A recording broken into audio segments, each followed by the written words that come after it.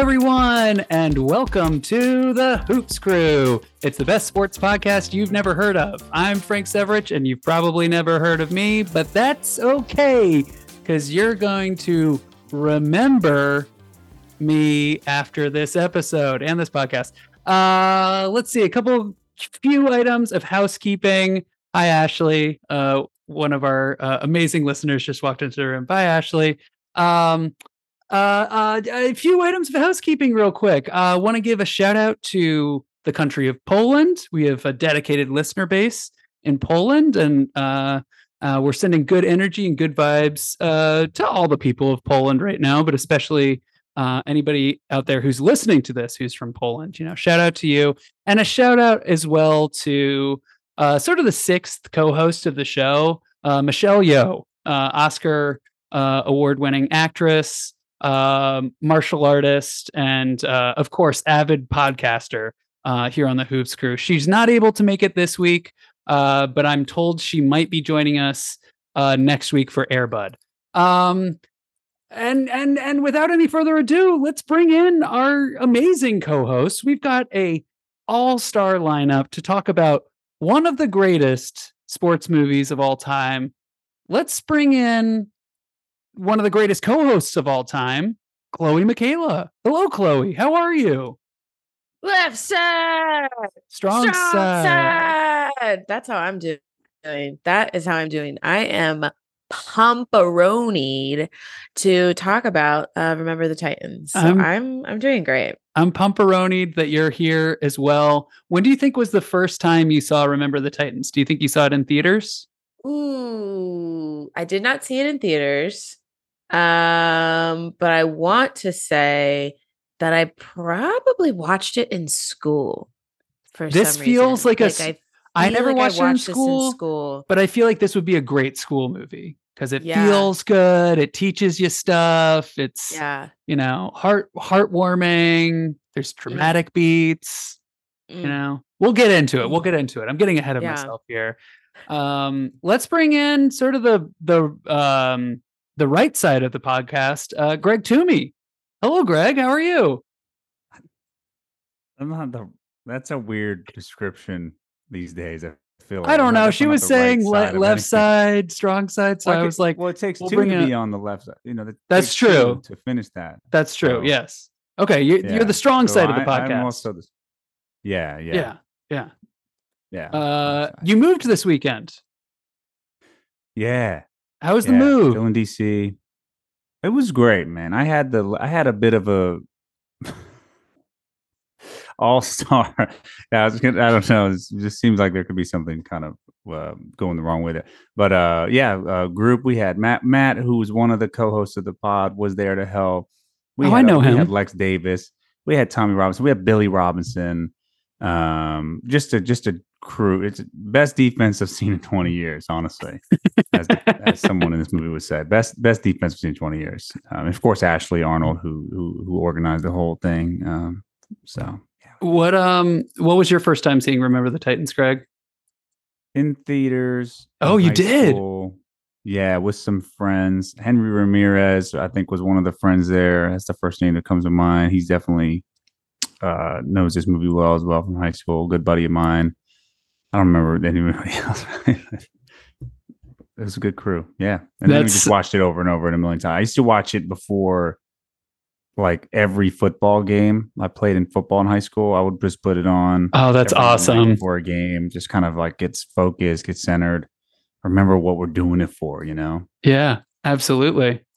I'm excited to dig into that more with you. You were kind of the sunshine of your high school team, right?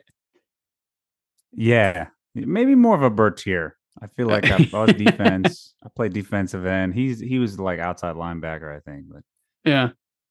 Well, let's bring in our final co-host coming to us all the way from Southeast DC, bordering on Alexandria, where this movie takes place.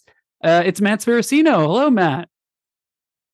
Indeed, Frank. You are correct. Bordering on Alexandria, which at one point was part of DC. It was.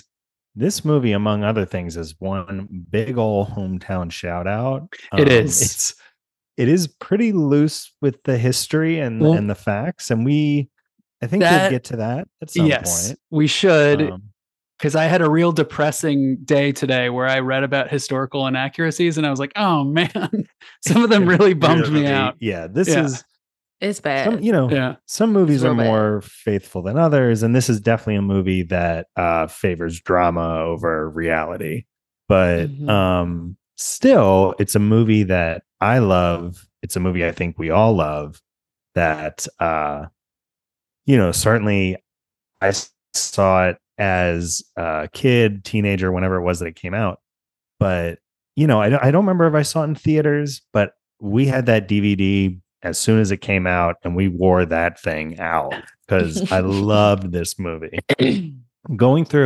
Sometimes going through movies from that era, I'll come across a scene like this might happen in a movie like The Matrix, and I will recall like, man, this is a scene that I would watch like 5 times over and over. I would just rewind and watch it again because the music or the acting or whatever. And watching Remember the Titans, which I just watched, I guess 2 nights ago at this point, at multiple moments like that. Yeah. So, and it holds up. It's still good. Like, it's not a perfect movie. It's a little manipulative. It's a little, like, I think generally the movie has positive messages about race, but some of the stuff is like a little cringy and a little, I don't know, dumbed down maybe. Sure. But it just, at the end of the day, it's a really great movie with great acting. Absolutely. And yeah, I love it. We'll get into it, but it's my favorite movie we watched so far. Wow. Wow. And Wow. I Wow. would say Agree. it's one of my favorite sports movies ever. I'll say that. And is there any better football movie? What's a better football movie? No. I mean, we rewatched The Waterboy the other night. So No. maybe The Waterboy. I don't know if I would go What? that far. What? Well, especially for the Waterboy? historical accuracy of that The movie. what? Yeah. That movie is You're more better off saying faithful. Gridiron Gang than you are saying Remember the Time. How you want to say Waterboy over Gridiron Gang? No, Please. I don't like Yeah. Waterboy. Unfortunately, I had to let Matt know the other day. And Or The Longest Yard. Like, come Longest on. Yard. I had never seen Longest Waterboy Yard. might not even be the best Adam Sandler football movie. That's a good point. No. That's a good point. Longest Yard definitely is. I have something I need to reveal to you all. Okay. This was my first time watching Remember the Titans. What the fuck? Yeah. I did not know that. You have Fucking believable. Yeah. you've held way. that back That is- this whole Wow. time. I have. Yes, No I we have. just cultured Yes. you. We cultured you. You cultured Frank. me. You cultured me, and Man, maybe some of our holy listeners. shit. Woj is gonna tweet that. You're welcome. Well, Well, yeah. this movie, What? by the way, we're going to get into all this here in a second, but this movie was also a huge fucking hit. This movie was Yes. made for Mhm. $30 million and it grossed 130. So it made like 10 times its budget. Or no. Well, no, You know what that I would mean. be 300. Yeah, more. you know what I mean. You add $100 million onto it. It did great. It did great. And that was just in the theater. It did great on home video. It's on TV all the time. Mhm. This movie is like a cultural institution. And somehow, for all the things, I love football. I love obviously learning a little bit of local history. Maybe not totally historically accurate local history, but local history. Obviously, the story of racial justice in here is incredibly moving. And somehow I had never seen this movie, That's and I loved crazy. it. Wow. I loved it. I thought it was great. Good. It was a great It movie. It makes so much sense that this movie grossed that much money because America loves football Mhm. and quote unquote solving racism. Right. Yes. This movie does fix So racism. That's true. This movie, basically, if it were to be rebranded, it would just be an NFL end zone that says "End Racism." That's just what this movie is, and that's why everyone was like, "I love Remember the Titans," and it's just like, yeah, and you voted for Trump. What's happening? I know. So yeah, Because like, racism ended oh, there in 1971. It doesn't yeah. exist anymore. Yeah, You know? yeah. Yeah, this was great. It's awesome. Matt, why don't you give us sort of the high level overview here of this movie? A little bit of table setting. Maybe call a play. I don't know. As a football Call kid. a play? Yeah. I don't know how to do that. Call a play. That's not what I signed up for. No, but I can give you a quick overview of Remember the Titans. So we've alluded to some of this already, but 2000, take yourself back. Y2K's just passed. Thank God the computers have not taken over. We were a couple decades off on that one. But Remember the Titans comes out in September of 2000. It's a football film directed by somebody named Bose Yakin. Yeah. Written by Gregory Allen Howard, produced by Jerry Bruckheimer and the Walt Disney Corporation, you may have heard of. This film is about a coach named Herman Boone, played by Denzel Washington, and basically covers a season, I believe, in 1971 of his foray into coaching the T.C. Williams High School football team in Alexandria, Virginia. The team has just integrated, and some of the details around that are among the historical inaccuracies, but it's the first year that it's going to be an integrated student body. So originally, Denzel's character is hired to assist a character named Bill Yost, played by Will Patton. But then the school board decides to basically flip their positions and make Denzel the head coach and sort of demote Yost to be his assistant. And then it just kind of follows their season with these high school kids. They sort of are derailed by racial animus and tension in the first part of the movie. Eventually, the team comes together and they make a hell of a run down the stretch of the season. Few other actors in this movie, more than a few actually, because this is a deep. It's a good cast. It's a deep roster. Yeah. Deep roster. I mean, Denzel Washington as your star, Herman Boone, who's like, name a better star of a sports movie. It's ridiculous. It's like one of the sexiest Denzel roles. Oh my God. It is. Maybe it's because I love football, but I'm just like, no, he's just This is 2000. I guess it's a year before Training Day. He's like, he's not young Denzel, but he's a little seasoned, and he is just right in that. He's daddy. Ooh, he's daddy. He's daddy Denzel. He has them call him he's daddy. Yes. Yeah. 100%. Oh yeah. Who is your daddy? Who is your daddy? Like, you are daddy. Denzel. You are my daddy. Yeah. So you got Denzel as your anchor, and then around him, so you have Will Patton as Bill Yost, who I think most people, if they recognize him, it's probably from Armageddon. He kind of plays Bruce Willis's first mate in that movie, and he's sort of Denzel's first mate in this movie. Then your two main players on the team, Wood Harris as Julius Campbell and Ryan Hurst as Gary Bertier. And then even around then, you've got Donald Faison for the Scrubs heads. You've got and Clueless. And Clueless. And you got Kate Bosworth. A young Kate Bosworth. A young Hayden Panettiere. Hayden Panettiere. Oh my God. Playing a 9-year-old, and she is fucking awesome in this She's movie. very cute. Killing And it. young Gosling. Young Ryan Gosling. String bean Gosling. String bean motherfucking Gosling. I saw Barbie the day before I watched this movie, and man, it was striking. He's so young in this movie. He's so young. His first film role. That was his first ever, film role? really? I believe so. I believe I read that today. TV most. It was his first. Yeah, he did Mickey Mouse Club, and then this was his first. Film. Wow.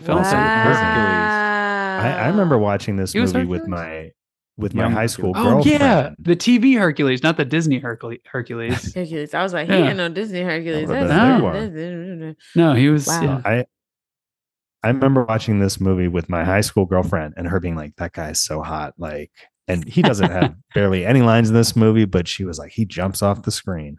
So, Dang. And Young she Ryan was Gosling right. jumped off the screen to her. she was right. And then we And- broke up because I felt insecure about And that woman, her attraction to Ryan Gosling. and that woman grew up to be, whoever Ryan Gosling is married to, right? Eva Mendes. Eva Mendes, right? Yeah, yeah. Oh, Ryan Gosling's married to Eva Mendes. Well, I they're didn't know not that. married. I was trying to remember this. They're like partnered. they're partners, partners. and they've been Oh, nice. partners since a while, like 2011 or something like that. Oh, that's Let me hot. pull this up. That's Yeah, hot. They yeah. met on Just a couple Place of Place Beyond the Pines. Pines. Yeah. couple of quick stats just to close this out. As Frank mentioned, $30 million budget. It grossed 137 million worldwide, 136.8 to be exact. It's 113 minutes and has the best IMDb rating of any movie we've done. I think actually tied with The Sandlot as the best. It's a 7.8 out of 10. Wow. Wow. any No, nominations? no Oscar nominations that I'm seeing. Disrespectful. Let me double Disrespectful. check. Does strike me as disrespectful. Who here's the you want to know Nicolas Cage has won an Oscar.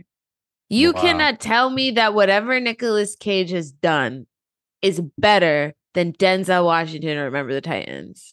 Well, I don't think I he know, won his it's- Oscar that year, if that makes you feel It any doesn't better. matter. He's won It an might have been that Oscar. year. And I think we really need to reevaluate So. some things. Let me pull up the 2001 Best Oscar. I mean, you're right. I mean, if it makes you feel better, Denzel has won Oscars. Yeah, but He has, he's been and he won- overlooked for so many. He did though. win. Sure. He won an Oscar the very next year because he won for Training Day, and I have it. I have it actually. So this year, Russell Crowe won for Gladiator. Other people nominated were Javier Bardem, Tom Hanks in Castaway, Ed Harris, and Jeffrey Rush. At Harrison Pollock. That's a good year, I guess. Yeah, I've never heard of I'll give you Tom Quills. Hanks. I'll give you Tom Yeah. Hanks. Yeah. good actors. I haven't seen most of those performances, but Yeah. Denzel was really, the acting in this movie is fantastic. He's great. He's very good. He's very, very, very Very good.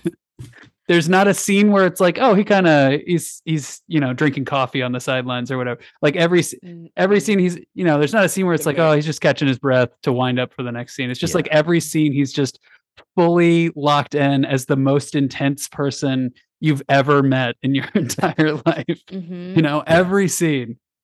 I will say the movie does really lean in. Like what I love about it is how it shows like what the gender roles obviously were back Mm. then, and then like how cool, like I mean, like how like I can't believe I'm saying this phrase.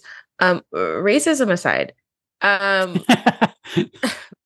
but Hayden Panettiere, the Yost, like Yeah. as a dad to Mhm. just like be like, yeah, my daughter loves football. Like she doesn't have a mom. Like it's like this is what it is. Like I bring her to every game and I listen to her. Like she's really smart, like and quiet. Like Mhm. that in like the 70s is like it's huge. Like it's kind of cool. Mhm. I literally am like, okay, what do you get? Like dad award of the year or some shit? Well, I mean, he's she's in the so Hall of lovable. He Yeah. melts your fucking heart. And Mhm. I don't know him from any than this and Armageddon, and I love him in both of those movies. Yeah, he doesn't Yeah. really have a huge career other than Mm-mm. this. I mean, he's still working. He's been in a lot of stuff, but he's in Yellowstone right now. there you Oh, go. my brother told me about that. Apparently, it's good. Question. People like it. I love it. Parents He- love it. Parents love Yo- Yellowstone. Maybe I'll wait till we get to the breakdown, scene by scene breakdown, because Yost has one of the most memorable, iconic, and to me laughable comedic lines towards the end of the movie when he's like pumping them up and he basically says the quote, "Remember the Titans." Mhm. It kills me every single time because love he that is so speech. dead ass serious. I know. He's He so goes serious. so hard. So I love hard. So that great. So speech. hard. And I'm like, oh shit. I remember when we played the Titans. Like I wasn't even there, but like I felt it. Yeah. I felt it. It's so great. Forever. Well, let's The Titans. let's just get right into it. So, movie starts and it's a bunch of people getting out of cars at a funeral.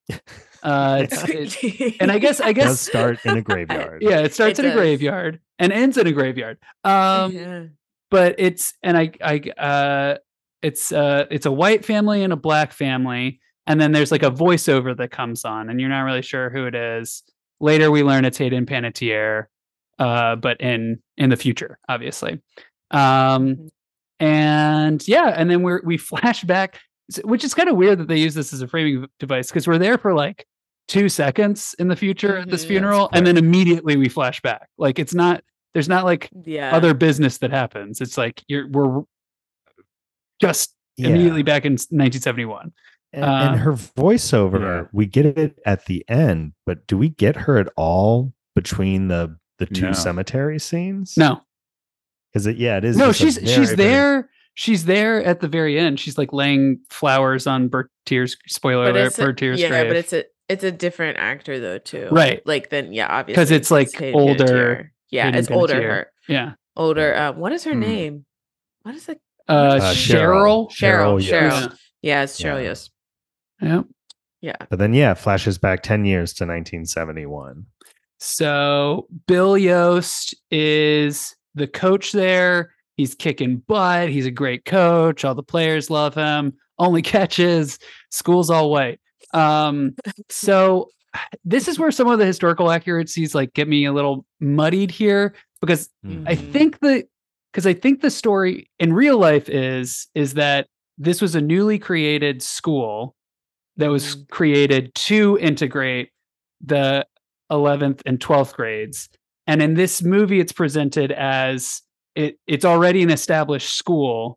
And then because they're integrating, they bring on Coach Boone and then hire him. So, and that part, I guess, is true. But anyway, that doesn't matter. The historical, we're just going to talk about the movie. We don't need to talk about the historical inaccuracies. But I was going to ask about the practice in the first scene, the all white practice. There's a lot of memes that of Ryan Gosling where it's like people might see Ryan Gosling and think he's the hottest, whatever. Like they'll show a picture from his latest role or GQ shoots him, and it's like, let's not forget he's trash at cornerback. He is. He is. But he's really bad. When rewatching the movie, though, it's like that first scene, he's not even at the practice. He shows up in jeans and a button down. Meaning like, oh shit, I forgot. Like he didn't even try. It's like he never he's like, missed practice again. That's really funny. But so he shows up to tell them, that there's this protest or whatever happening down the street. But I'm like, I never thought about it before. I was like, he's not even. Why is he not at practice? He's totally coasting off of OTA. What's it called? Yeah. You think OTAs? It's like? I guess it is before training camp, so it is maybe those like optional summer workouts. Yeah. And his dad is like his dad played one of those. Well, yeah, 100%.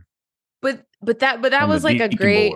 But that was a great portrayal. Like I really felt like a lot of different players, personalities, parents, like when you're playing like high school sports, like were captured because like, he's a delusional fucking parent and thinks that his son is really good. And it's like, bro, like I could never be a parent and be like, yes, you should be starting. I'd be like, we could practice some more.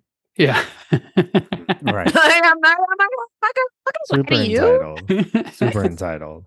But we should practice more. And to your point, Chloe, this movie does better than either of the ensemble movies we watched so far, whether it's The Mighty Ducks last week or The Sandlot. This movie builds out the ensemble better than anything else. While still having two main kids and while having a star who's not one of the players.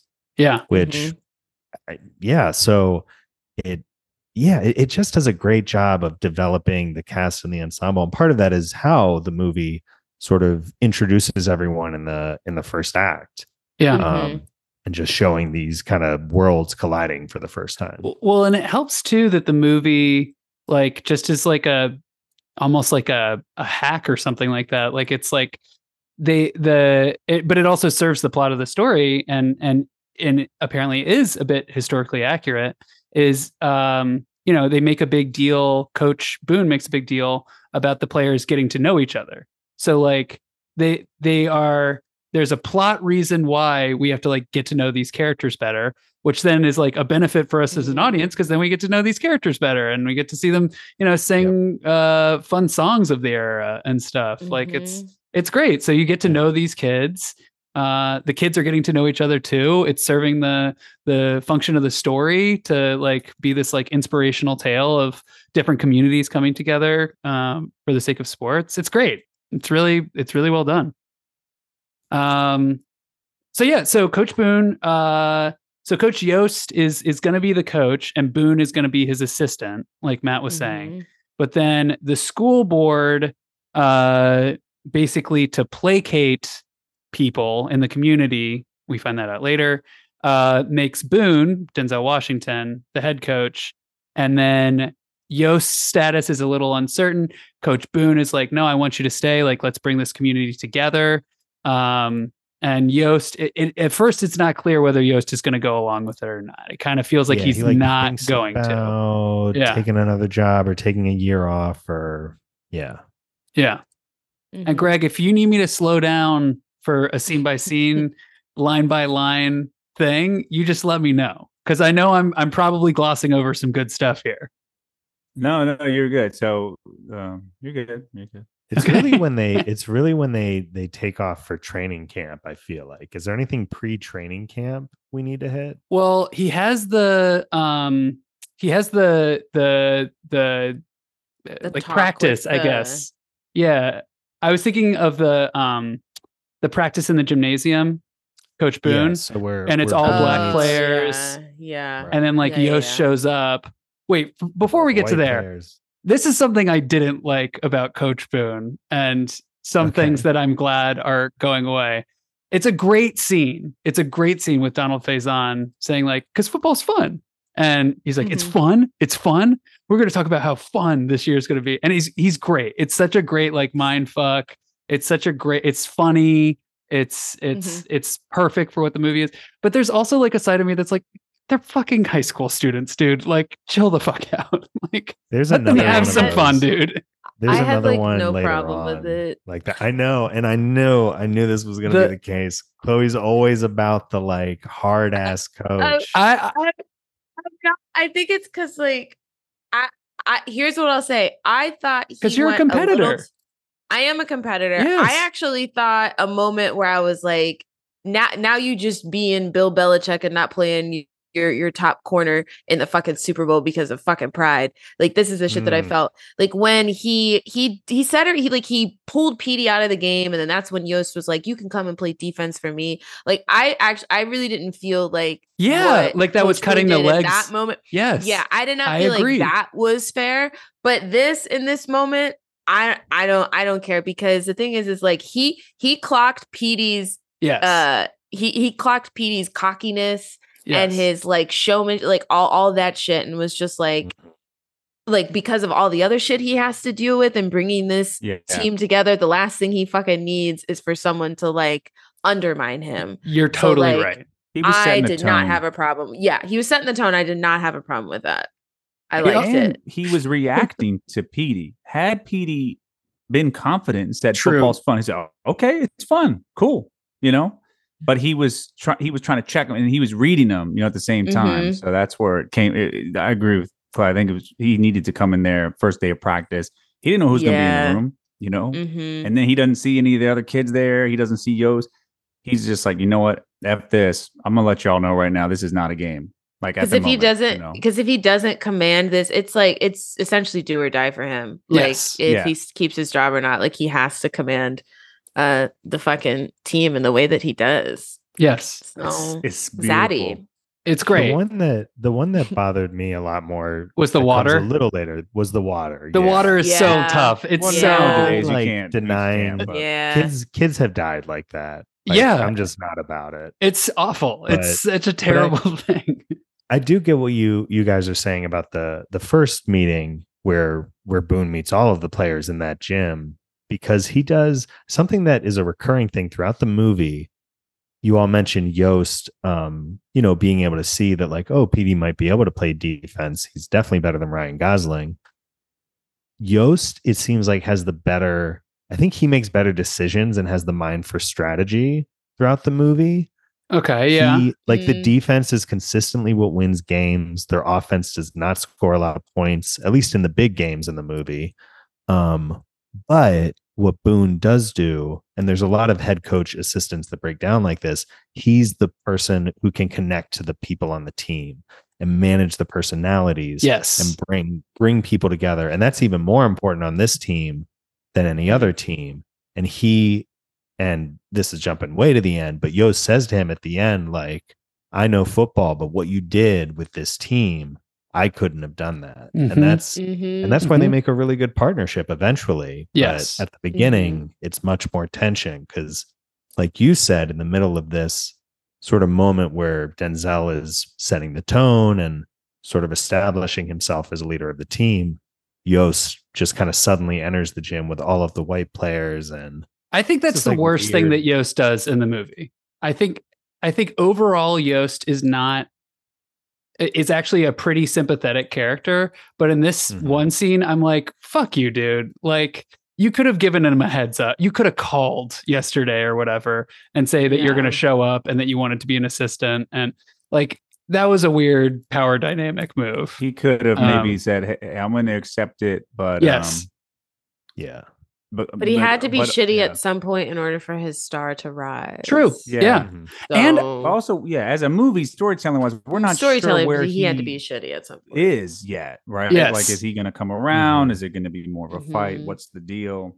One thing that is nice, though, before we get to training camp, is that both he and Denzel, they don't know this, but they're on the same page. Like, Denzel's like, I don't want this job. I don't want this like to be thrust upon me, like all this stuff. And then Coach too is like, Coach Yost too is like having trouble.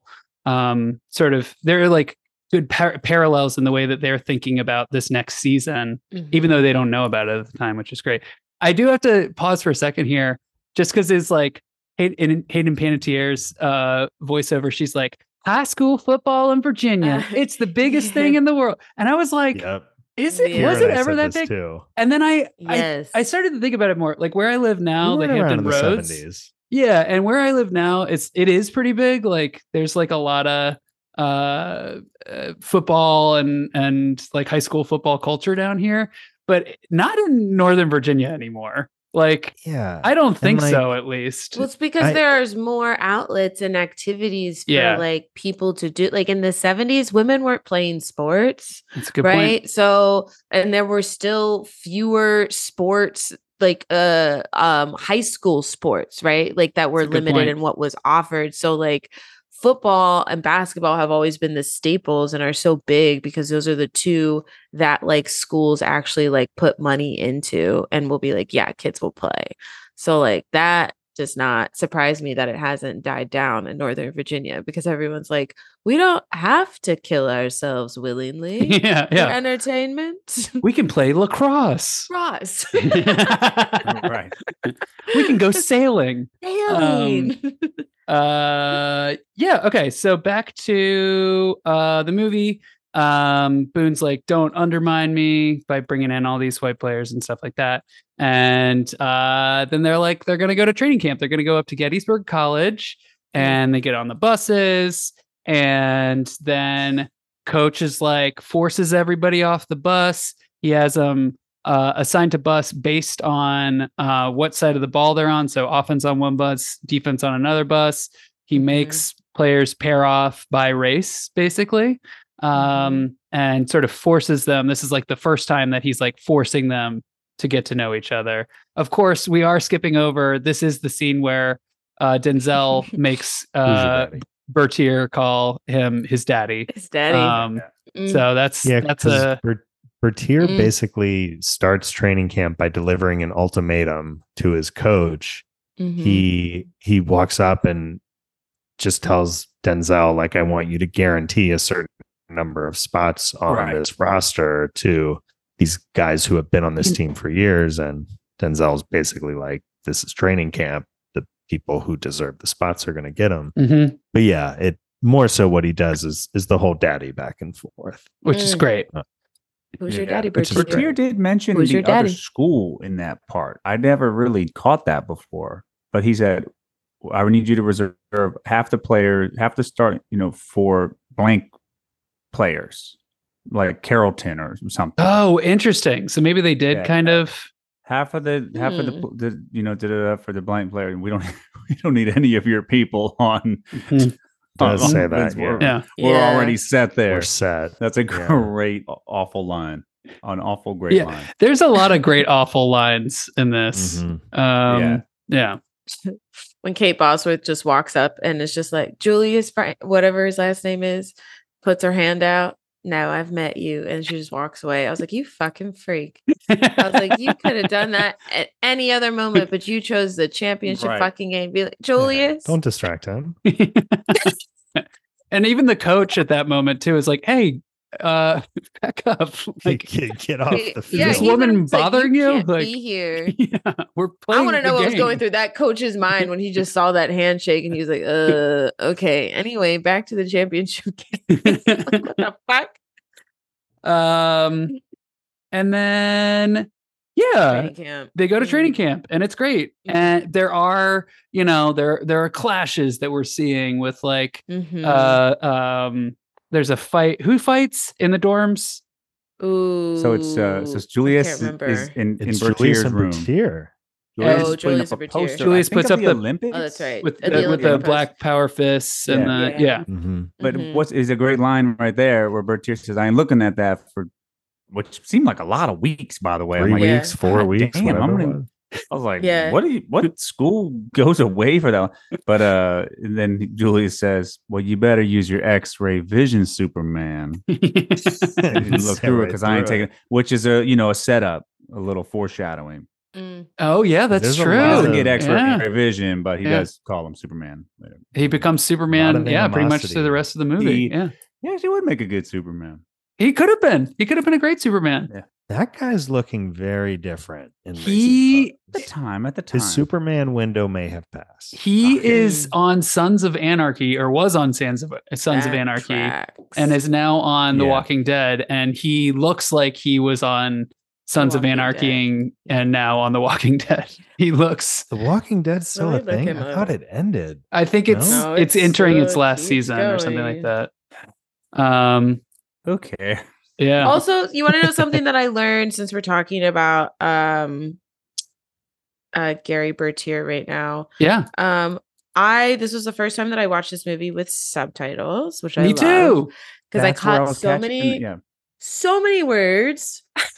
And I, for some reason, became incensed when I saw that Gary's name was spelled Gerry. And I was like, you mean Gerry Bertier? Yes. I was like, who? Gerry, but Gerry. Gerry. I was like, I'm not on board with this. Ooh, I am now looking at, was it Ryan Hurst? Hey, yes. What happened, babe? What? Oh wow. He's okay. Good for him. Good for him, though. It's really. He doesn't look bad. He just looks very different. No, he looks great. It's the I could see the Sons of Anarchy. He looks like he was at January 6th. That's what we're trying to say. 100%. No, I don't agree. No, I'm not saying that he was at January 6th. I'm saying but like he's got the Sons of Anarchy. That's it. Walking Dead look. He has the bike. He has the like. What is he's giving? Obviously the biker energy. Where if I saw him pull up in a biker, I'd be like, I don't know where you stand. Like it could go either way. Yeah, exactly. Like you pull up in a biker outfit, be like, I don't know. It could go either way. But But as honestly, we good for learn him over for the growing. course of the movie, in this movie, he could kind of go either way too. but This is true. but I think it's probably one of the most what do you think?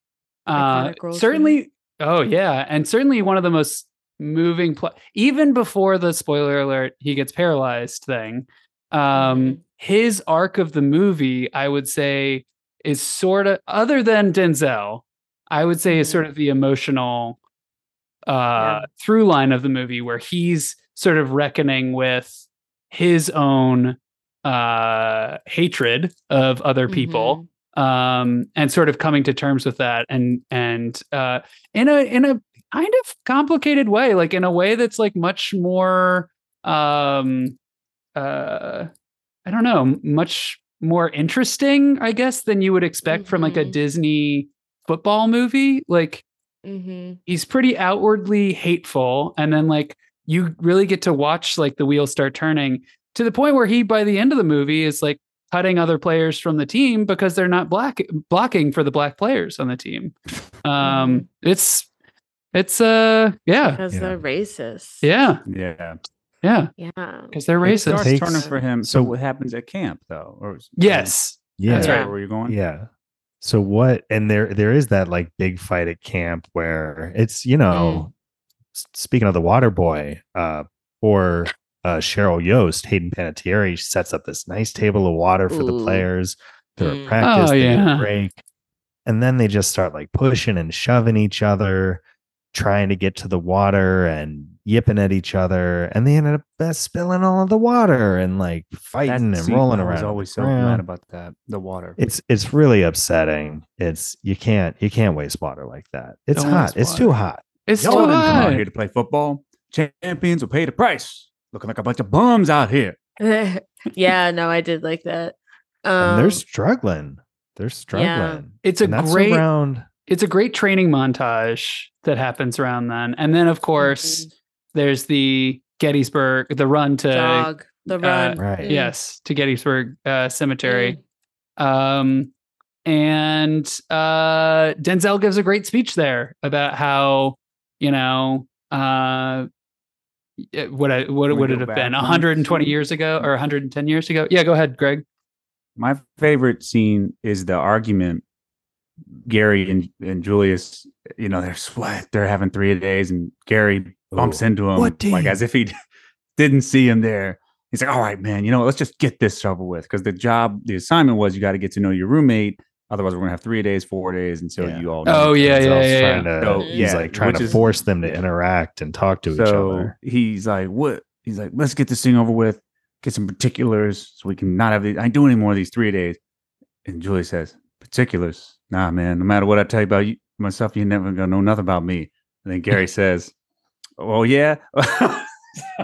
Sorry, I'm losing it because I feel like I've done the scene. I really wanted to do it as like an audition one time, like both parts, and just go back and forth.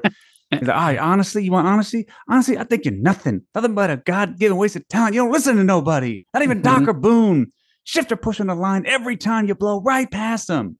Pull them, push them, do something. You can't run over everybody in this league. When you do, you leave one of your teammates hanging up to dry, me in particular. And that's when Julius counters. He says, well, really? You want me to play for you? Yeah. Well, how come you didn't tell your white boys at Black Rep? Oh, no, because he says you're the captain. You haven't been doing your job. He's like, oh, I'm the captain. Yeah, I am the captain. I've been doing my job. He's like, oh, yeah, you've been doing it. How come you haven't been holding up, fucking Ray over here hasn't been doing shit all camp? And you're coming at me, but your boy Ray, fucking whose dad was at January 6th. Yeah. Oh, you're not holding him accountable. So I could get more into it, but that's the scene that really changes everything for them. And then of course it culminates. Yeah. What's the line that it culminates with though? Okay, so leadership reflects attitude reflects leadership. Because Julius, I'm not going to do this. I'm going to do my own thing. Yeah, I'm going to look out for myself. What team? Yeah, everyone you want me to wear myself out for the team? What team? And he says no. Yeah. He's like, I'm gonna do me, and I'm gonna get mine. And that's the worst attitude I've ever heard. Worst attitude I ever heard. Attitude reflect leadership, Captain. And then what's beautifully directed, you hear the siren, the horn to wake them up to get them on the run. in his face. He's still looking at Julius and goes, nah, and then it switches to the him waking him up. It's pretty good. This movie is That's good. that whole breakdown was great. Yes, it has a lot of good speech moments, and this movie is so well directed for a movie from a guy who has not really directed anything else. Like, I mean, he okay. Here are his other directing credits: Uptown Girls, which was I did see that with Brittany Murphy and Dakota Fanning. Yes.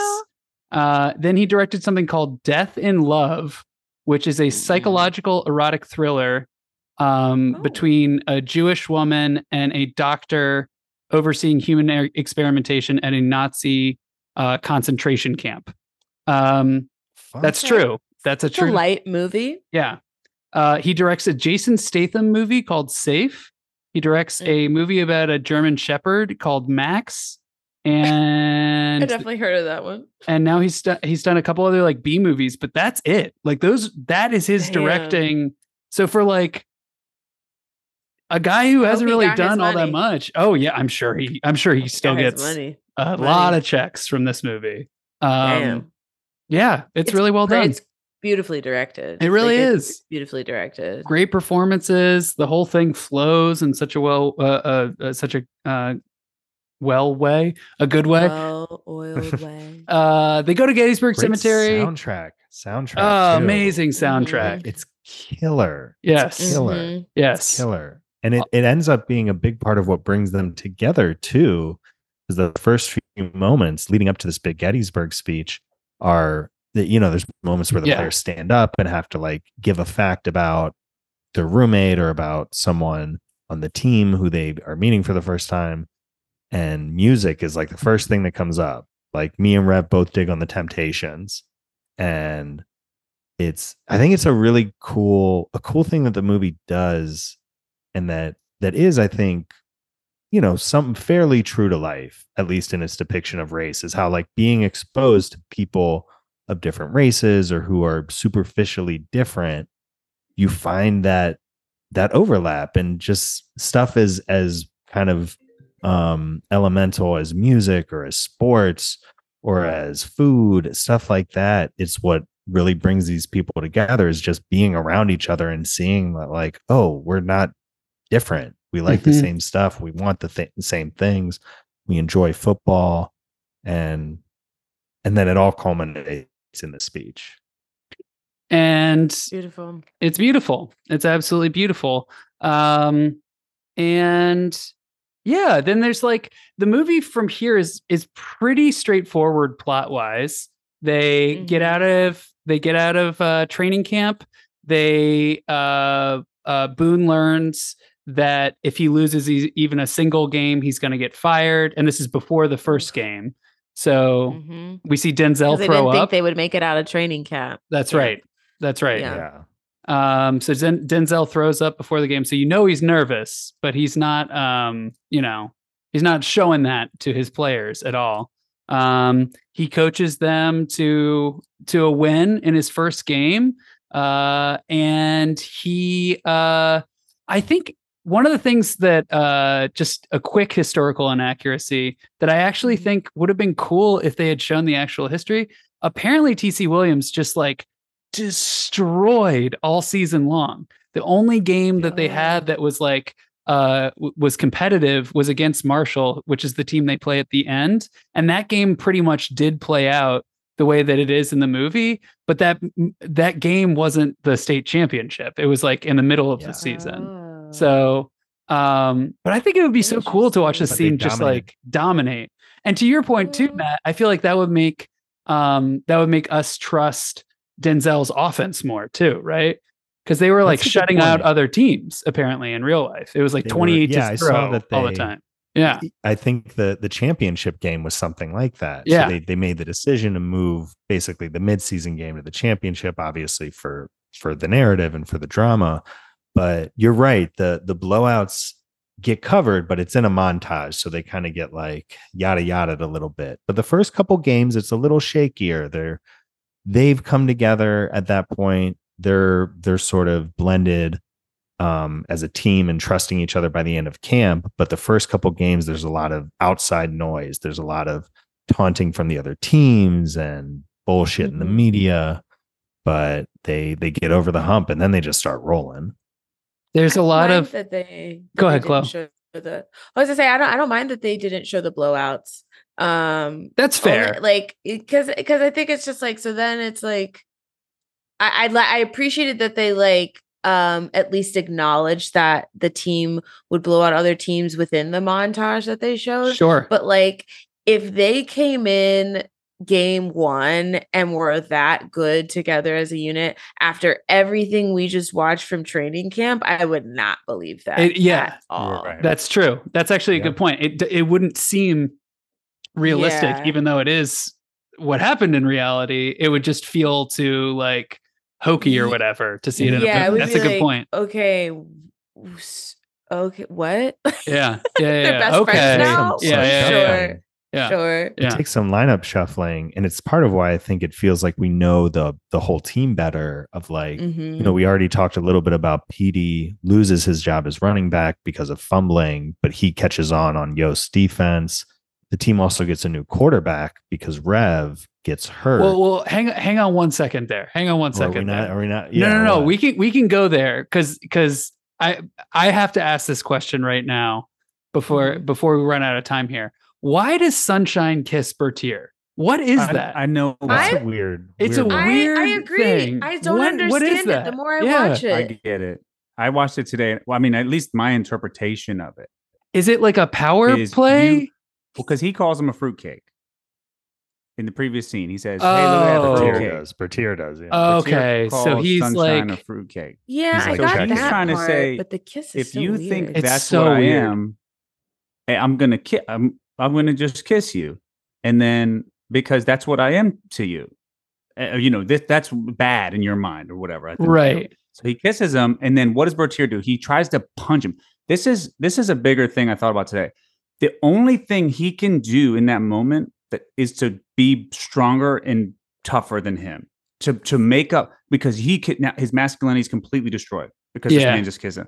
But it's such a good point of exactly, you just tried to beat me up because you thought and you didn't, and now what? Now you look stupid because you can't just beat people up that I mean, this is a whole other thing, but it's that's kind of what I got from it.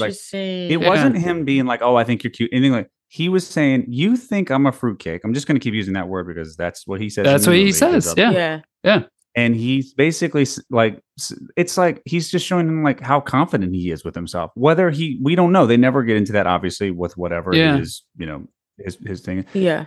Intentionally, it's also a Disney movie at the early 2000s. They're not ready to go there. Yeah. But which is honestly pretty risky of them to do as a Disney movie in the early 2000s, which is why I was are they trying to very, very in the smallest way possible be gay men can play football? I felt that was their way to be that part's open, I think, to interpretation. But I think and he had to be from California, of course. Of course. Yeah, right. Of course, the kid from California is gay. He didn't care, Yeah. It's just interesting. More characters. I don't know. More things to think about at the time. And he does Tai Chi. He does all sorts of stuff. Really shout out to his dad. Offense. He really unlocks the offense. His dad. He has that his first moment where he checks Bertier is when he throws the ball and just nails him in the back. Yes. He's a lefty, great arm. Matt loves a lefty. Yeah. He does a lot for the team. Yeah. Well, and his dad too, honestly, another Dad of the Year award. I mean, his dad only brought him to a school that was integrated because he basically was if they can fight in a war together, I don't see why they can't play football together. And I was like, you go, Sergeant. You go. Yeah. I would fight for that man. I also, with Sunshine's first play, like you were saying, Matt, sorry to cut you off earlier, but Rev, the starting quarterback, gets injured. Sunshine goes in, and on his first play, right, he does the juke. He tells the lineman to let the guy through. He does the juke bend down thing so that the whatever the defensive lineman or whatever he is, linebacker, just goes barreling over him. hurts himself, And onto and his it's back. like, and then what does the coach Oof. say? Like, oh, we Yeah. got a football player. Yeah. Mhm. Yeah. Oof, brings some that toughness. moment I love. Yeah. Mm, And mm, that mm. play where Rev gets hurt, if my memory is right, that's a huge play too. Because isn't that the Mhm. one where Ray Let's kind him of through. has like Yes. hits the Mhm. breaking point? He lets He through the defender that audible. hits Rev and hurts Rev. Or yes, you're right. There was an audible But call. there was and supposed Ray to be an Mhm. audible, and he pretended he didn't hear it. Yeah. pretends Yeah. not to hear it. And that's what he says after the play. He's like, "Oh, I didn't hear. It's not my fault that I didn't block. I just didn't realize." And after that game is when Bertier finally confronts Ray. And it's a big great. That's a moment. great Greg- scene. That's a Greg, great take us scene. through that moment. What happens there? He literally was like, Yeah. Ray, you're off the He burns- team. Like he he burns just him gets straight earlier to the with chase. he burns him earlier with the defensive table line, which is a great Yeah, line in sorry. training camp. At It's a training good moment camp, for Ray tries to say, Bertier. Sorry, Ray, this is defensive table. Like, Oh, be a little more yeah, friendly. yeah, That's your yeah, boy. yeah. Like, hey, Ray, we're kind of doing defense, offense. Like, didn't mean to brush you off back there. He's like, sorry, Ray, this is defensive table. Oh, Yeah, great. he And give that's a when fuck about Ray was Ray. just like, fuck everybody. He's like, And I'm he's not fucking. blunt with Ray at And the the end zoom too. in. Well, He the talks zoom in. to- Yeah, sorry. Oh yeah. Yeah. The zoom in of his face No. in the locker room too. Like it may be like the eeriest moment, but like I appreciate that that's how they got the point across. That like it was like the zoom in that they were like Ray is a racist. Like that's what they were trying to like show with that zoom in because everybody was bonding and dancing to the Temptations in Yeah. the locker room, Oh, like yes. having fun. Yes. And Ray's This just is- like pouting on the bench, and they just Yeah. zoom in on his like disgruntled face for like 7 seconds, way too long. But they basically were like, "Did you get it? Ray is racist." And this is maybe one of the racial things in the movie that doesn't age quite as well or play quite as truthfully. It definitely is the kind of movie where it's like, okay, everyone's cured of racism because of Yeah. the Temptations, Yeah. except for Ray, who's just irredeemable and a piece of shit. And they fucking cancel him. Yeah. They Yeah. just kick him off the That's- team. And that's honestly how a solid cancellation should happen. Yeah. Ray, you're yeah. off It the is team. a good Like that's cancellation. you're off the team. Bertier, he goes to Denzel, and Boone has said, I don't cut players. Right. Like if you show Right. up and work, I don't cut players. Bertier goes to Boone about cutting him, and Boone Mm. says, you want to cut him, it's your decision. And Damn. You're the then captain. Bertier's the one to have the conversation, and he doesn't skirt around it. He's very straightforward. It's a great scene for him. A part of me Yeah. wonders if like Ray cast a spell on Gerry, and that's why he got into that car accident. Because it happened like shortly after. Do you know what I mean? does. I like It happens I that wonder- night, I guess, right? No, it's What's later. after? No, It's no, after no. the Oh, the oh, first It's after the, like, the Get into the semifinal montage. game. You're Semifinal right. game. Yes. Yeah. Yeah. They go through I the was whole like, season damn. undefeated montage. They're crushing, they're rolling. Mhm. And then the next big game is the semifinal, the state semifinals game. Yeah. And that's when the refs are like in They're fucking cahoots to the fix is really in this The one. Fix was Fix in is on the this most really in that this we one. have maybe ever seen the fix being in. Yes. Outside of a I Lakers got a game. holding on 78 watt. I got a holding. Yeah, the refs are just calling holding on every play. A lot. I mean, Hayden Panettiere's going wild with the come on refs. I want to go to a come game with on, her because refs. she's killing it.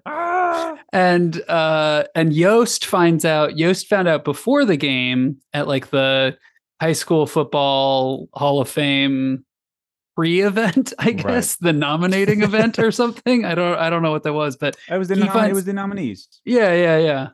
And he finds out that he is that the fix is in, and that if they lose this game, and they are going to lose this game, so that Boone gets fired and they put Yost back in as the coach.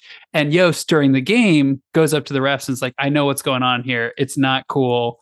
Call this it- game fair. yeah, call this I'm gonna game go to fair. papers. And I don't even care if I I go down with you. If I don't go care down, if I go down. Well, and the reason he also did that, again, Daddy of the Year, he listened to his daughter. He knew that the fix was in when he saw how his daughter was reacting. Like it was one of the things where he was like, I have a hunch that this is some shady shit. But he was like, let me look at my daughter. She's losing her shit. Damn, the fix is in. And then he just like went into the middle of the Yeah. So like shout out to Cheryl Yost for knowing her fucking football. Well, she also is the one who says again, cutting a little bit ahead here in the state championship, she's like, you need to like put your ego aside and like, listen to coach on this one. I think he knows what he's talking about. And Yost does that and gives him the keys to the defense. And then they kind of like, then after that, it kind of feels like they're like, I can't think of a partnership like this that works exactly like this in coaching now, but like, like they're kind of like co-head coaches almost. Like obviously Denzel is the head coach, but Yost is now kind of given some pointers on offense, like a little bit. And Denzel's like cool with that. And he goes from like assistant head coach to associate head coach. There you go. There you go. The transition. There you go. To the regional manager. I don't know if it was the semi game or not. I think it was. But it was when Cheryl Yost was sitting with, they didn't say her name a lot, but it was Denzel's. Nikki? Is that her name? Nikki, yeah. Yes. So Cheryl, really Nikki, cute. And like Cheryl is like going off, like rattling off all these stats and be like, Gerry Bertier, all the blah, blah, blah, rattling off all these stats. And then when Nikki turns to her and says, Cheryl, I do not care. It's so good. I feel that on so many levels because I'm like, I am Cheryl. And most of my friends are Nikki. Being like, and Chloe, Cheryl was doing the close not zone. care. Yeah, Like, that's the close zone. That's the reaction to the close zone in real life. It honestly really is. I'm like, when people would be like, oh, you like sports? And I was like, do you really want to ask me this question? Because I don't know if you're going to want to hang out with me by the end. I loved that scene. I just it's great. had to say that. And the little girl who plays Nikki too is so cute. And Pretty her good. delivery is always so deadpan. Yeah. And she likes dolls and she likes when she dodges the basketball when Cheryl passes it to her and she just side swipes and then she goes, I just got my nails done. It's so I'm good. like, It's so cute. It's so cute. Okay, but then this is we're getting to a big bummer here because after the state championship, go ahead, Matt. There is the one moment we did talk about it before a little bit, but this is also when Yost gives his speech. And he gives the Remember the Titans speech. It's like his Independence Day moment, basically, to pump up the defense. He's like, we blitz all night. He's saying they're not going to gain another yard. And the whole thing is a little silly because he literally says, if they cross the line of scrimmage, I'm taking every last one of y'all out. And basically it looks like they just sack them on every single play for the rest of the game, which is maybe a little unrealistic, but with the music and the performance, it's a great moment. And that's Disney, right? This is not our most realistic football sports movie, but it's entertaining. Yeah. It's entertaining. And like that speech in particular, like the music, the underscoring is fucking amazing. Yes. And when is incredible. He keeps going, because it's like another little zoom in, like Disney's literally like, this is important, focus. Because it's like, it's just his face. But when he says, remember,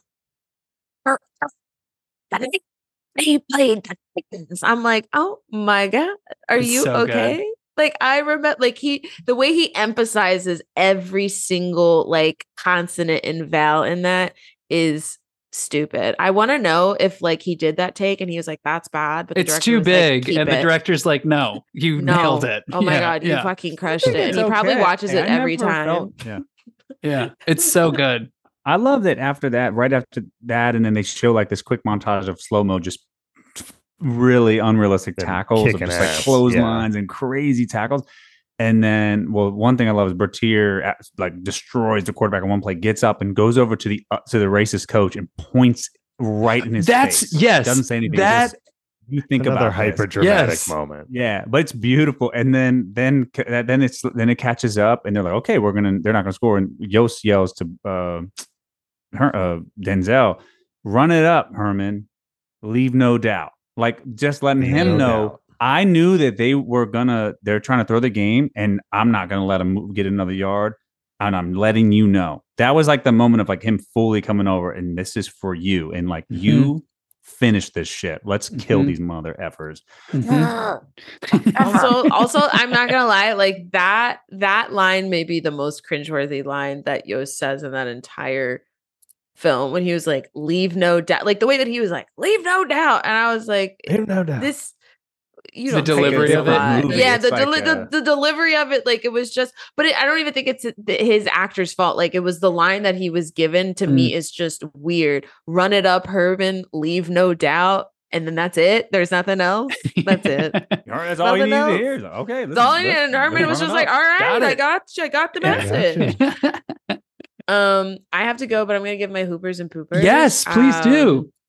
Yes. Okay. So like if I just have to pick one, I mean Hooper, I mean it's Zaddy, it's Denzel, it's Herman Boone. Have we spent enough mean, time on how hot he is in this movie and he's so hot. how good he is in this movie? So I feel good. like, have we undersold that or have we properly sold that? He's so good and We so can hot keep in this talking movie. about it. He's Yeah. 46 when this movie comes out. Oh, And he looks so great. so good. And the acting is beautiful. And it's just like it's like one of my favorite Denzel like movies, which like kind of sucks just given like the white saviorism and shit in it. But like I'm like, it's great. one of my favorite roles of his. I love him. Zaddy Daddy, Denzel Washington is my Hooper. I actually have two Poopers. And it's Ray, of course. It's always gonna be Ray. Yes. It's gonna be Ray. Fuck him. Mm-hmm. And Emma. Even though Emma is sucks. not a real person. She's not. Bosworth. She's not real. But she Emma played sucks. by Kate Bosworth, but she sucks. Her stupid little hand moment in Julius. Yeah. And then just handshake and the state championship game. Bitch, get the fuck out of here. What are you doing? Like, I get it. But I was like, wait, you could have done it before. Well, that's another time that racism died, like that's another time where that racism is over now. I think that's also the big overarching pooper is how Disney sold this movie as solving racism. Right. Yeah. Yeah. I mean it's like it has it's what is beautiful about it is the fact that like I feel like it does capture the spirit of how sports can bring people together. Absolutely. And how you can overcome and like learn differences. That's the best part of the movie. Yes. Yeah. Because that is like which like some people I know, like people who like don't play sports will like kind of like poo-poo on that, but it's literally like you actually cannot succeed if you do not play as a team, which means that on some level you have to respect and love playing with the people that you are playing with in order to get that job done. Like there's like that's just what it is.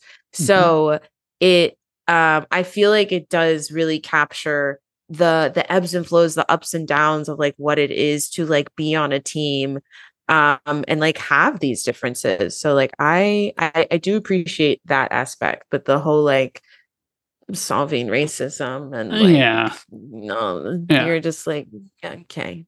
In the 70s? Sure. Yeah, sure. In 1971. Yeah. Chloe, before you go, I do need to ask you, how many footballs would you give this movie out of 5 footballs?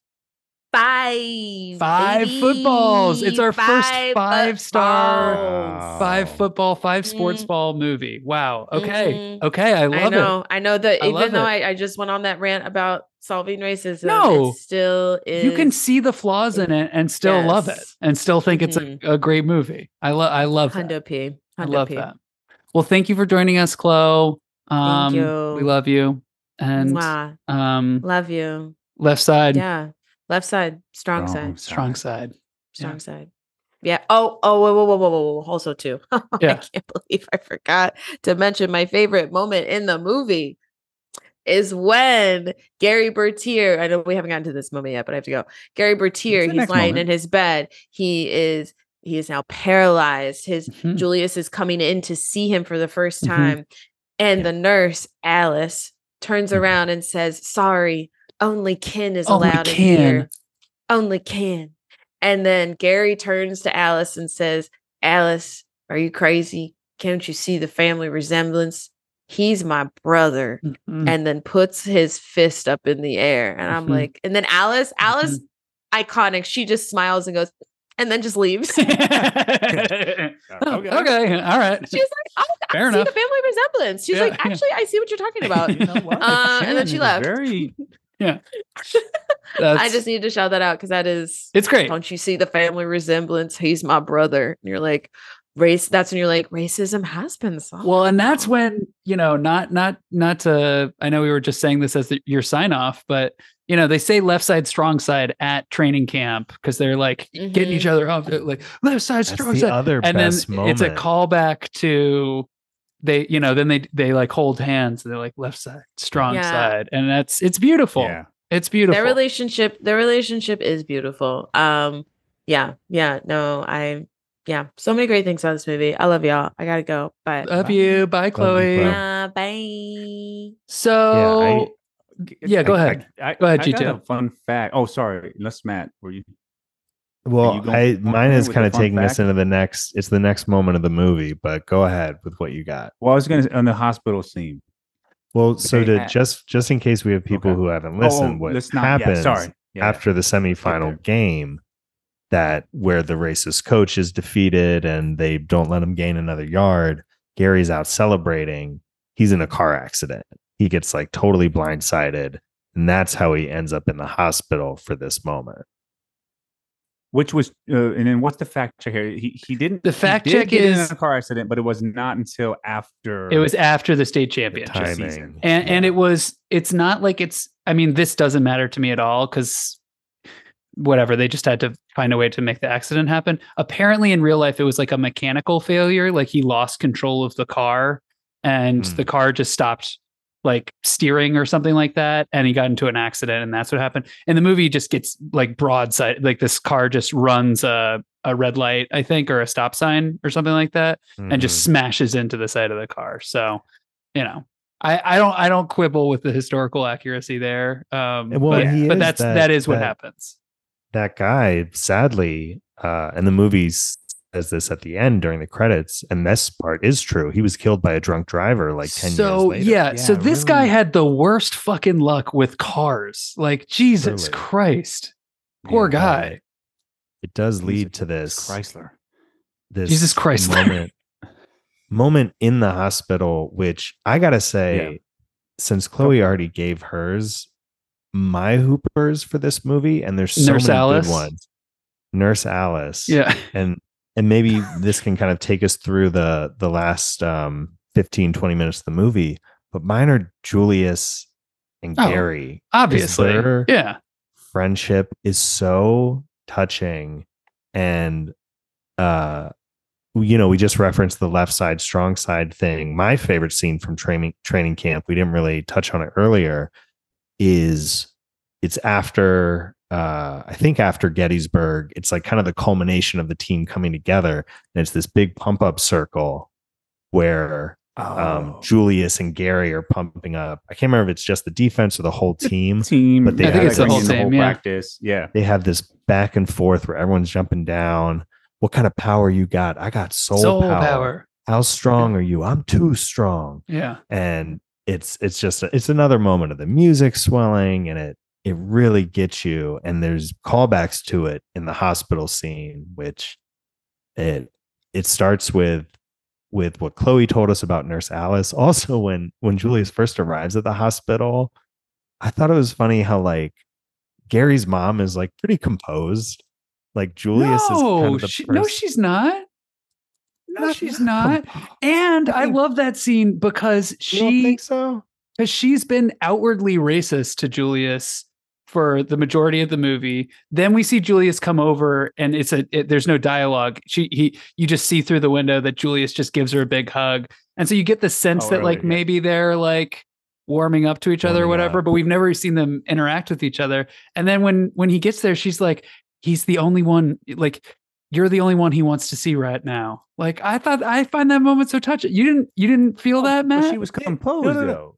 You didn't. It's I don't mean I to see, say I She's see. not You mean hysterical. like- She's not hysterical. I see. I Yes, don't, yes, I don't mean yes. to say that, Yeah. I that see, it's not I a see. sweet moment, just that, and I mean, thank God I've never been in that position, but her son, just knowing that he's paralyzed and how bad it is, like, I guess I thought But compared to Julius, Yeah. who in the scene is more so about him, she's a Yes. supporting character, but anyways, You're right, you're it's a right. small thing. I think in my mind, it was like she had already been there and I had already kind of processed it. That's And true. Julius You're is right. processing it all in the, like, he doesn't And even we are know too, as the how bad it audience. is. He's Yeah. our Yeah. yeah. But you're right. You're right. I see what you're saying. I took the fun out of your joke. Anyway, sorry. Keep going, Matt. Oh, you're all right. It's Greg. What happens in the room, in the hospital room? Because that's really where it all. I mean, we kind happens. of got through it. They go in, they talk. Well, what I was going to share about it, and I think I might have fucking lost it. So there was a article in GQ like 2 years ago where there was what was with Gerry and Julius actors. I can't think of Gary's name. Ron, whatever we said earlier, but Wood Harris and Ron Ryan Hurst. Ryan Hurst. So they ask about it. How did you approach this scene, the hospital room? And I'm just, if it's okay, just take 30 Please. seconds. Yeah. Gerry actor Ryan, the scene was much longer. It felt like we went off. We found the heart of the scene though when we started talking like an old married couple, going on to live in the same neighborhood. Oh yeah, together. Yeah. That was the part that resonated the most. Wood and I rewrote part of the scene to honor that, and hopefully, at that point, we earned. But then Wood says, "I had, to come in virtually vulnerable, and I know that the scene had a lot of fat on it." Me uttering, which sounds like I'm improvising Superman in the scene, was something that triggered Ryan's response, and that's when I just let the floodgates down. And Ryan says, "Gerry, Wood's performance when he walks through the door is the whole movie for me. It's the entire movie. Watching his stoic character as hard as nails from the get-go. Watch his performance is so nuanced, it's brilliant, it's eloquent. After those first couple lines and you see the innocence and the gentleness, it's master calligraphy, brushstrokes. It's so beautiful." So it is. That's the scene. I mean, that's the movie, really. I mean, yeah. I just love that. And like when I say my Hooper is the two of them, it's when I say it's the two of them, that's my Hooper. It's really their relationship, and really Julius, because Bertier is good through the movie, but as an actor, Wood Harris is just kind of on another level, and you see it later in his career. He's Avon Barksdale on The Wire, and he's been in tons of movies, the Creed movies, and he's awesome in this movie. It's great. He's super good. Then it's the state championship, and as I said earlier, it's against Marshall.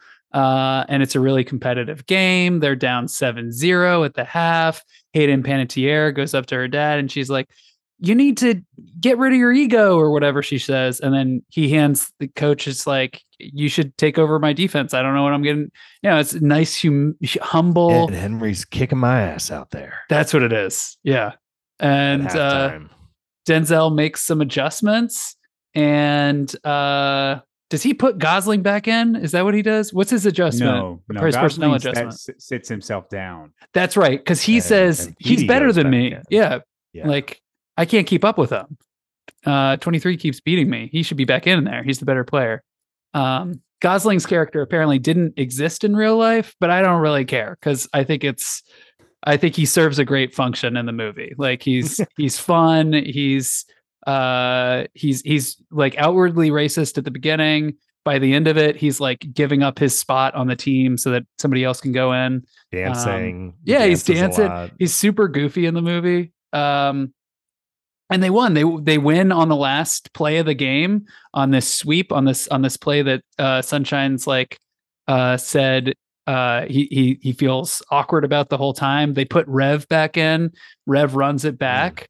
And it's great. It's super emotionally satisfying, and apparently that's how it happened in real life. I don't know if the personnel things were the same, but that's how the game played out in real life, and that's pretty much the end of that timeline, right? Because then we cut to the future after that, right? We get the kind of last scene, the full circle moment at the graveyard, which is there's that last beautiful exchange between Boone and Yost, kind of in like the post game celebration where they shake hands, and Denzel says, "You're a Hall of Famer in my book, Coach." Yeah, Hall of Fame in my book. Yeah.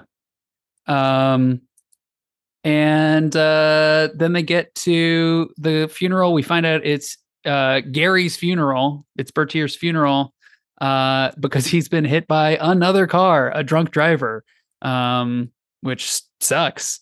And then they sing a tearful rendition of "Na na na na, hey hey hey, goodbye."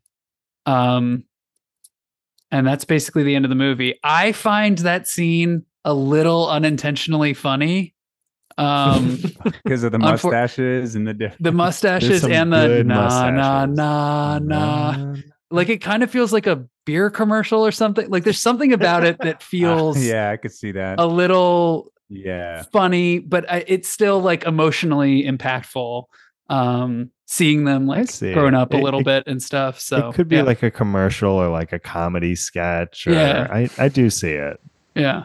But it still works. It still works. I know what you mean. Yeah. It might have worked better like around a campfire or something, or like maybe at the high school on the field, like they just got back together in the field just one last time. And that actually would have done. You know what it is? You know why it's funny? It's because they're in their suits and ties at the cemetery, at the graveyard. Yeah, that's why it feels kind of silly to me. If they were like sitting in the bleachers or whatever and started doing that, then like, well, he hums it at first, right? Not Nana. He doesn't say Nana. He just says, hey. Yeah, and also the song didn't. But then it was in that one scene. Like we don't know that they sang it all the time. No, they sang it on the bus when they won. Yeah, it plays over a montage. Okay, but that is the other thing, is that I feel like if they had built it into more of the movie, maybe we needed it like one more time or something like that, just to be like, oh, this is their song. You know, yeah, I mean, they had a lot of songs when they came back. They have a lot of songs, and speaking of songs, one of the best parts about this movie is the chanting and the "We are the Titans, mighty mighty Titans." That whole like entrance part, like routine that they do, is so great. It's so good. I was heartbroken to learn that that's not based in historical fact, but I don't really care because it's so good in the movie. That song, that's like a high school cheer. The "We are the Titans." The mighty dun. You could say anything. Wolf Pack, whatever. Patriots. Yeah, damn that. I don't know. We got to wrap in a second, but I forgot about the scene in the gym where they lose. They win the game, but then they call a players meeting. Yes, players only meeting. Yes. We came together in camp. Cool. But now we right back here, and the world tells us that they don't want us to be together. We fall apart like it ain't nothing, man. Like we ain't nothing. Yeah, it's just beautiful. And then that's really where that's when they come up with the song and stuff. Is they're like, you know, we got to do. That's kind of like the last like hump they get over in terms of coming together and get over those like early season shakes. Well, but now that you know. We've reached the end of the movie here. I have one last question that we have to get over before we get to the end of this episode, which is, Greg Toomey, do you have hoopers and poopers for this movie? And how would you rate this movie out of 5 footballs?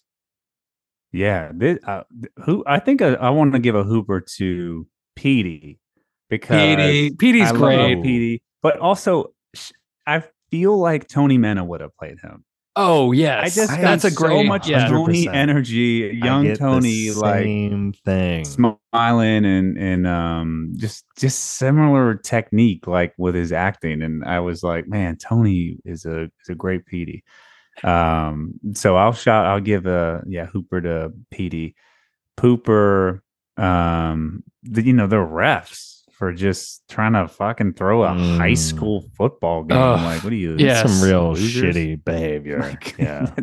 like that's how much of a loser you are, that the evilest thing you can do is throw a high school Right? football Like, game. It's come like, oh, you're on. making a big difference. You're making a really big fucking difference. I'm going to stand up for racism. But then it's a fiver. It's a 5 of 5 footballs for cheesy. There'd be 5 football helmet stickers on my helmet if it were, like that. I think I did want to say one more thing about the like solving racism thing. Like, I think like looking at the movie now with 20 years in history that we have, I mean, it's easy to say like, oh, Disney made the movie that we solve racism, but I don't. This time, especially, I think it's about the people in the movie. Yeah. I think it's easy to say like true. This is how it just fixed it everywhere. But it's obviously they changed the history anyways, right? So there was other integrated schools in real life and stuff. So that's the biggest bummer for me in terms of historical inaccuracies. Sorry, but keep going, Greg. No, you're good. Maybe because of the narration at the beginning and the end, maybe worse. This is a bit of a stretch, but we're kind of seeing the history through Cheryl's eyes as a kid. Yeah. And to her, everything would have felt that heightened. And this was the only team that mattered. And I didn't really even notice, so that kind of worked. But I think it's more so. And yeah, you can't watch it and be like, oh, okay, so football saved. But it can bring a community together. That's true. Bring a group of young men together. And that's, I think that's a fair point. More important. I think it's easy to say like, oh yeah, because it doesn't really say like, and then after that, every school integrated and everything was great, and the NFL now has black quarterbacks in the Super Bowl. Right. Like, it doesn't try to do that. It's just like, this is these teams. This is about this community. They came together, and it still had a lasting impact for them. And we can now kind of see that and be like, yeah. I think I watch it now and I'm like, yeah, I know the world is rough, but there's, how I can think of moments in my life that I felt a brotherhood or, absolutely, something that really moving like that, or your friend gets hurt or something, and you try to do everything to be there for him or whatever. So absolutely, I don't know. Those are the things I take from it. And the music, the score is the same guy who did Armageddon, I think. If you're feeling like the Armageddon score is similar, like it's a similar score, that the same guy who did that. He did a lot of Disney stuff around that time. He did Glory Road and other things. And Obama used it as his victory music in the 2008 when he won in 2008. Yeah, that like sweet. Yeah. Hell yeah. Yeah.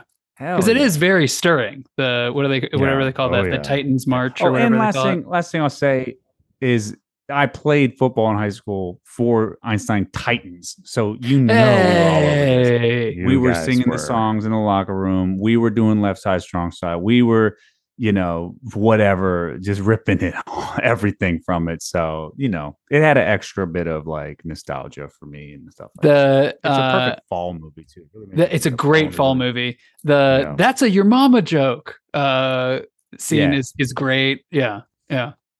All right. Okay, Matthew. Hoopers Poopers and your rating out of 5 footballs. So as I said, my Hooper would be Julius. I think there's tons of good options. Denzel is kind of the obvious MVP.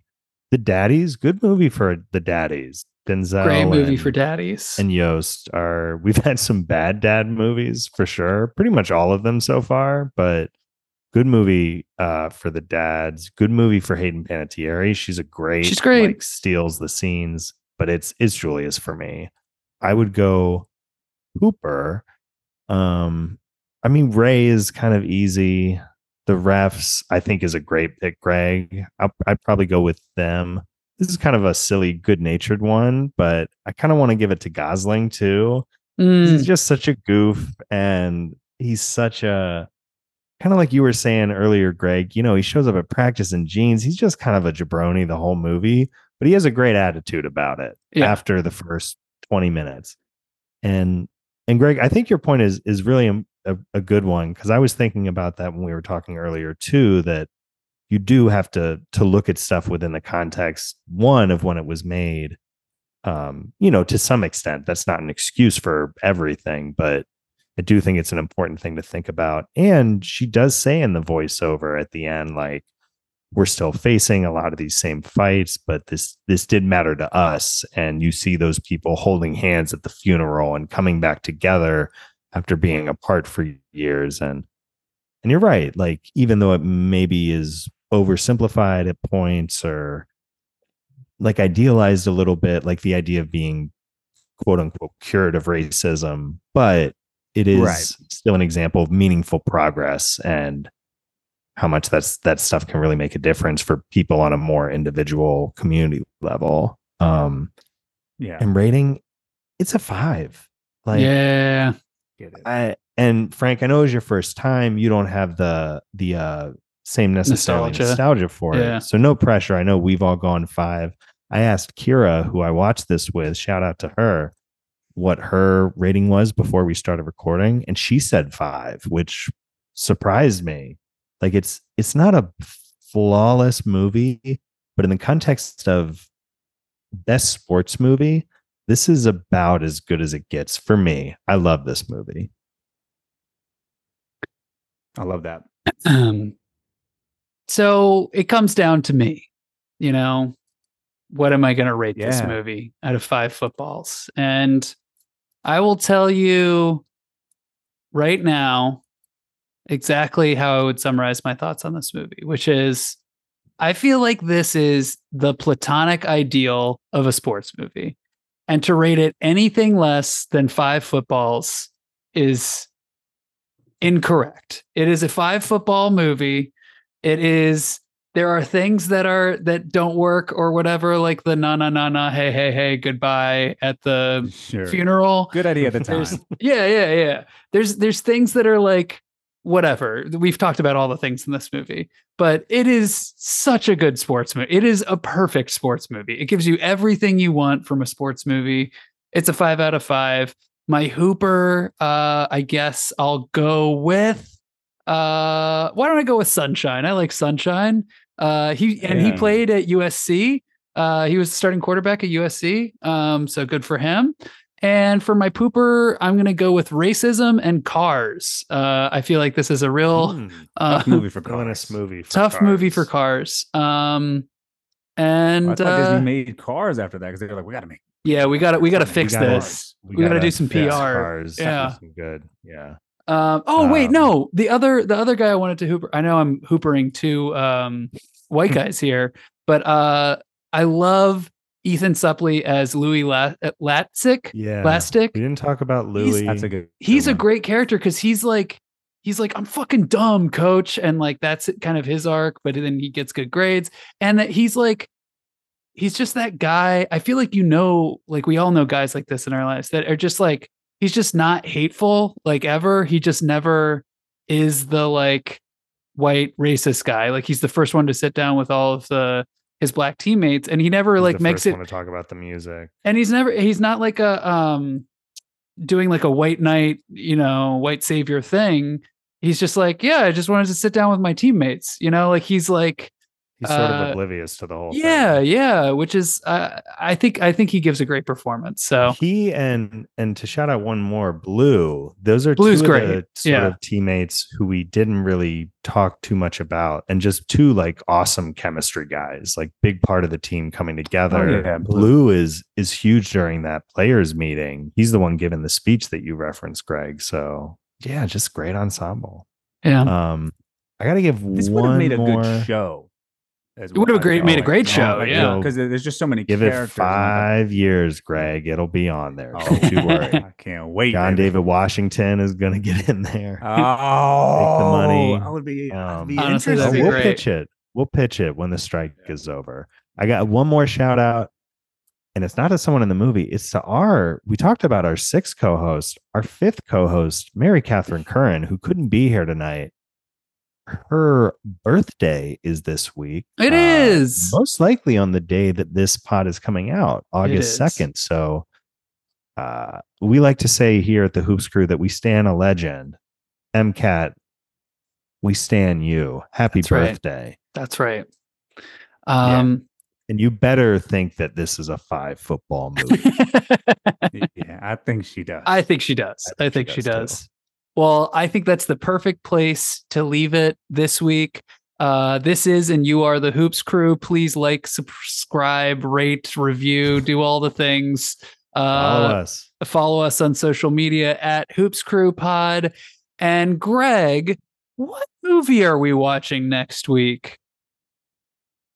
I think it may or may not involve basketball. I think it may or may not involve a puppy. I think it may. And it may or may not involve a middle school basketball rule book that makes no sense. It doesn't have a clear definition of a particular rule. And that's what the movie is about. Yeah. We're watching Air Bud, everybody, with special guest Mitch Lerner. So get hyped for that. Thank you so much for listening. And as I always say, Seacrest out. Bye.